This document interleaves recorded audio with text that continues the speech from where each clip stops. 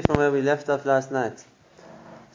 The idea that, as opposed to the mindset of other religions, that they're on a mission to try and convert the whole world to their way of thinking, to their belief system, we find that the Torah is not like that. On the contrary, it wasn't the expectation, and we started to discuss the reasons for why it is like that. So the first reason is a man-made religion. So the strength that it has is the amount of people who accept it. There's nothing else. And therefore, the more that someone can convince, whether it's going to be by force or by any other reason, more people to accept what a person wants to tell them, make them believe, so that gives a certain basis, so to speak, to the religion. Whereas when the understanding is it's not a man-made invention, it's something which is coming from HaKadosh Baruch Hu. So the amount of people involved doesn't, so to speak, impress Hashem. It doesn't give more of an emes in His eyes the fact that there are more people or less people who are accepting the emes. And this was a point often brought up in the arguments between the Christians and the Rishonim, again and again. And that is, they always wanted to try and prove that their religion is right based on the amount of adherents it had. Right? They even brought the principle of the Torah that we go after a majority or whatever it's going to be. But what's the proof that it's true? Why? Because you see how many people accept it. And therefore, yes, if that's what's needed in order to give the religion, so to speak, its authenticity or its claim for authenticity, so then the mind is going to be that if the more people accept it, and if everybody accepts it, so then that proves it's true. There's a famous story with Rav Yonasan Eibeshitz when he was a small boy, he was 7 or 8 years old. So he was known to be a super genius. And the local nobleman in the city he lived in wanted to meet him. So he invited him to come to meet him in his palace by himself. And in those times, if the local, duke, whoever he was, sends an invitation, it's more of an order than an invitation.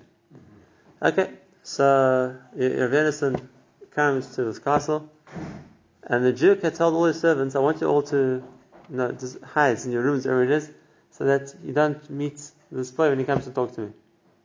Okay. So the first thing is, Rav Yonasan was then a small boy. He comes to the castle, and the duke wants to see how long is it going to take him to find the duke's room. There'll be no one to ask questions to. There'll be no one to direct him. Okay. So he's standing behind the curtains, watching to see when he comes in. So he sees Rav Yonasan, who was then a young boy, walk up, look up at the castle, walk inside. And a minute later, there's a knock on the door. So he said, there he is. So he says, how did you find me? Who told you who I was? He said, no one told you. No one told me. I didn't see anybody. So he says, how do you know which room to come to? So he says, it's very simple. I understood that if you didn't tell me where to come to, it's because you're trying to hide from me. So when I came to class, I looked up and I saw which room had the curtains shut. And so that's where you're watching from. So that's where I came to. Okay, here's the chacham. So the Jew asked him, but let's say you would have met one of my servants, what would you have done? So he said, I would have asked him. I would have asked him where to go. So he said, and if the servant would have told you to go to a different room, so what would you have done? And he said, unless there was one servant, unless you asked all my servants, they all told you to go to a different room, what would you have done? So he said, I would have listened to them. I wouldn't know, I would have listened to them. So that's what the Jew wanted. So he said to him, that's the case, that if so many people are telling you that they believe in Christianity as being a true religion, so why don't you follow them? They're all telling you what to do, they're all telling you a certain direction. So Rav Yonasan told him, he said, but now that I know where you are, if all the people have told me to go to another room, I wouldn't have listened to them. There's not a suffix anymore. This is the same thing. If we don't have a suffix, we know where HaKadosh Baruch Hu is, so everyone can say what they want. It's not going to make a difference. This is a very simple answer. And again, Rav Yonasan was a small boy then, but the idea is true. And the concept is that to prove something's true because how many people are keeping it isn't a right. Except in the eyes of a man-made religion that does have a certain, people think that proves it's right because you see how many people accept it. Right? Today it's not so much a war of religion, but if you're going to talk about it in politics, it's the same thing. Right? Does it prove a person's policies are right because more people vote for him or because there's more supporters? Not necessarily. Right? But in a man-made concept, then there is a strength in more people supporting it. which is the way the Kuzari thought also. And like we said, from Hashem's perspective, it doesn't make a difference. He doesn't need big numbers. There's a famous Tanz video, which is always brought down. And the Yoel Navi tells one of them to know him. He says, if there was even only one Bnei Knishta, one community, where everybody was a Tzaddik Omer, Hashem could bring Mashiach for that. And it's the same idea. Hashem doesn't need big numbers. It doesn't make a difference to him. Like he tells Klal Yisrael themselves in the Midbar, you the smallest of the nations. And therefore, the fact that there are people who are doing Avodas Hashem in the world, that's enough. If it's more or it's less, that doesn't make it more right because it's bigger. So that's the first level. The second level of this understanding, we said the level of Kiddush Hashem. The level of Kiddush Hashem. And that is, if the whole world would accept Hashem, it would make a much bigger Kiddush Hashem, as we spoke about yesterday. That's true. And in the end they will. In the end they will. Hashem doesn't need it to happen now, because like we said yesterday, to force people, so to speak, we'll just take away Bechira. There'd be no point in that. But there's another depth here as well. And this is Chazal first, and the Chazal say that a person has a limited life to lead. A person doesn't live forever. And therefore, if there are things he wants to happen, he's got to hurry up and try and accomplish it in his lifetime.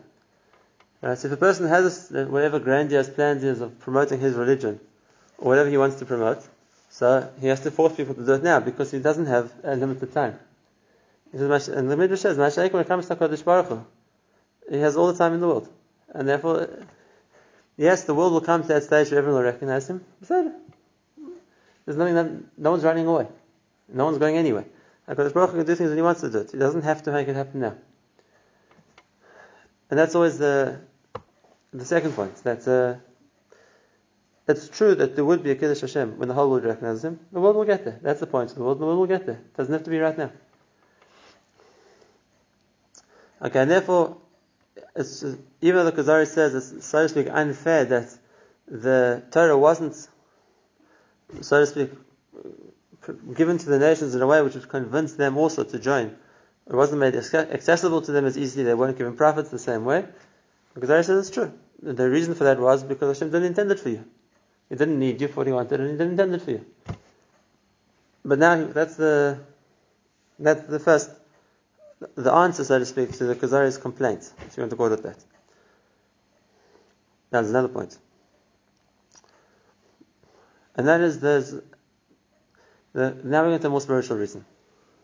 The Chacham is going to explain why it's like that. Why it's like that. And before we read what he says, let's just say outside the Yisod he's going to say. And that is, why doesn't Hashem make the Torah accessible, so to speak, to all the nations of the world? The answer is because they don't have the capacity to do what the Torah wants them to do. And it's not a physical thing, it's a spiritual thing. This is the same thing that Kuzari himself, the Chacham said earlier. He's explaining himself better now. And he says, when Hashem gave the Jewish people the Torah, he gave them a second gift as well. He gave them the Neshama. And the Neshama is a means to connect to spirituality. A means to connect to Hashem.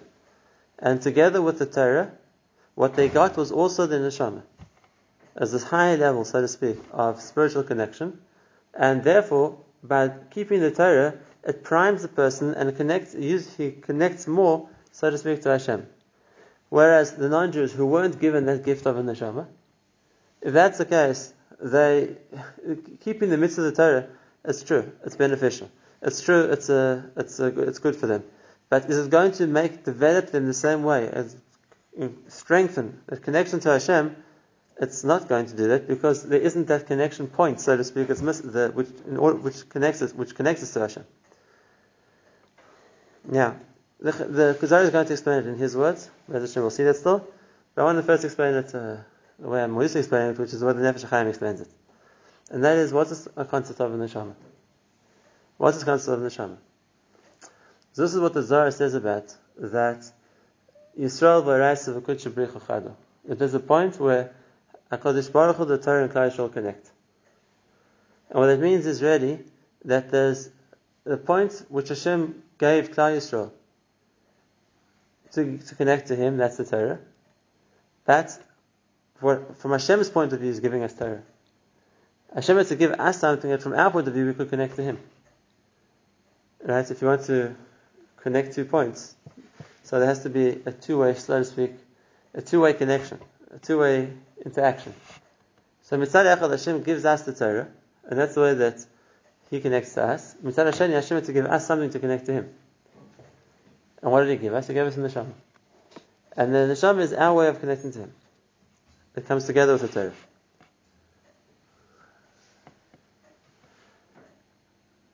There's a lot of... So by learning Torah, we understand, so to speak, Chacham Hashem better. That's what Hashem is giving us. What are we giving Him? How we coming coming closer to Him? So it's not Mesiras Nefesh, but it's the point through which we can grow, we can become more Kaddish. It's the spiritual side of a person which, as it gets more developed, which he can develop, which he has to develop, and as it gets more developed, so we connect more to Hashem from our point of view. Perhaps we say this every day. When you say in the Tefillah, of the daily Tefillah, we say Hashem was nasan lana teres emes, v'chaya olam nata b'seichenu. What's this chaya olam which is nata b'seichenu? Something else. Hashem gave us a Torah. Besides that, v'chaya olam, the connection to eternal life, He planted inside us. What's that? So this is talking about the neshama. Right? There was something inside of us which connects us to something beyond the confines of the physical. Chaya olam. Similarly, when you say in the Yom Tov davening, we're talking about the gifts Hashem gave us. So we say, Atal b'chartanu mikol ha'amim. This is all the preamble to Matan Torah. You loved us, havtes on retzisa bundle, right? And therefore, we say two things. The one thing is v'kidashtanu b'mitzvah, and then v'keraftanu malkeinu avodasecha. V'keraftanu means you brought us close to you. You keravto yourself. You brought us close. How does Hashem bring us close to Him? He gave us a Torah, so to speak. That's what He gives us. There's a second point here. V'keraftanu. Hashem brings us close to Him. That's the neshama. We see this in the Haggadah. This is interesting. There's a Meiri. In the Lashon of the Haggadah, which is very important in the Mishnah in Psachim, the Meiri explains this. He said also. We say, "Tchila ovda v'edazor haya v'seinu, v'achshav kervanu hamakom la'avidosei." That's the Lashon of the Haggadah. Originally, our ancestors were idol worshippers, but now HaKadosh Baruch Hu brought us close to Him. How does Hashem bring us close to Him? So He explains that's the neshama. He says in His words, it doesn't call it neshama, He says that's that koyach which Hashem gives the person to miskarev to Him, which it wasn't there before. And therefore, there's a reason why Hashem wants the Jewish people to keep the Torah, because it's going to have a spiritual effect also. Right? When we keep the Torah, so then, Mimela, we're going to become more Kaddish. We're going to connect to Hashem on a higher level. And that's what Hashem wants. Whereas, pardon me for the example, but it's not very different to the Kuzari, it's an own example, and that is, if we would train, let's say, an animal to do a certain job, so he could be trained. Maybe an animal could be trained with enough practice to act a certain way. Is it going to do something on the emotional level of the animal? No. You just train him to be a sentry. You train him to carry a tray. You train him to do a job. It's just, you make him do actions. It doesn't have an effect. Right? And then to a higher level, it's the same idea. Right? To force the goyim to keep the Torah might force them to act a certain way. Is it going to have the point of what Hashem wants the Torah to do? It's not. They don't have the capacity for that. They don't have the neshama, which is going to become more Kaddish through keeping Torah. And therefore, Hashem doesn't need it. Like we said, those mitzvahs which are there in order to create a society which people can live in. Yes, the Goyim are instructed in as well. But those mitzvahs, which the point of the mitzvah is to generate kedusha. The Goy isn't mechuyev to keep that. A lot of the mitzvahs which generate kedusha is not even allowed to keep. It's pointless. It's not going to have the effect on him which the mitzvah is meant to have. Whether it's Shabbos, whether it's learning Torah, whether it's a mitzvah of kiddushin before marriage, whether it's a mitzvah of bris milah, whether it's a mitzvah of keeping kashrus. All the mitzvahs, which the point of the mitzvah is kedusha, it's meant to elevate us as people. It doesn't speak to Goyim. It's not going to make a difference to them. Why? Because this is the point. The Torah comes with the neshama. The what Hashem gives to us enables us to, so to speak, come back in return, come closer to Him. And just like the Goyim never received the Torah, they never received the capacity to give to elevate themselves either. What the Kuzari is going to call this is the inyan ha'eloki, the spiritual nature of a person. That's the language he uses for it. But he says in slightly different words, but it's the same principle. And that is that the Goyim don't have this inyan ha'eloki. They don't have the spiritual capacity that the Torah is going to have an effect on them. And then he wants to prove this. And he says, you see that the nature of the Jewish people is that they were always looking to try and reach the Dargah of Nevuah. They were always coming to, trying to elevate themselves to the ability to be able to interact on that level with Hashem, that much more closely. And therefore, V'dah, so anyone who would meet a Navi, V'shamud Dvar, that here he says, which was said from Hashem, Mischadeshes le ruchnius, v'nifrad miminoi, b'schus ha-nefesh, v'shtoikikus ha-madregas ha-hem, v'idavkoi v'anol v'tayro. The effect it had on the Jewish people when they heard Hashem speak, just like the Pasuk says in Shashirim, Nafshi yatsa b'dabra, and Hashem wanted to leave our body, so to speak, to connect to Hashem. So anytime, this is the Chiddush of the Kuzari, anytime a person heard a Navi speak, it would have the same effect on people. They would yearn to, so to speak, connect to that as well. And this is the next point he's going to introduce. We'll see about this in the next year, but in the meantime, he says, you want to understand what we call Olam Haba. You can see it in this world. The fact that a person wants to connect to something of a spiritual nature, right? And when he's exposed to such a thing, so that's what he wants. That's what he's prepared to give up everything else for. So you see that there's something deeper within the Jewish person that connects to that wants to connect. And that defines the element that the Torah can give to a person, which he can wake up to and reciprocate, so to speak. Whereas it doesn't have that. Emotion. Where we feel it the most, maybe, is end of Yom Kippur.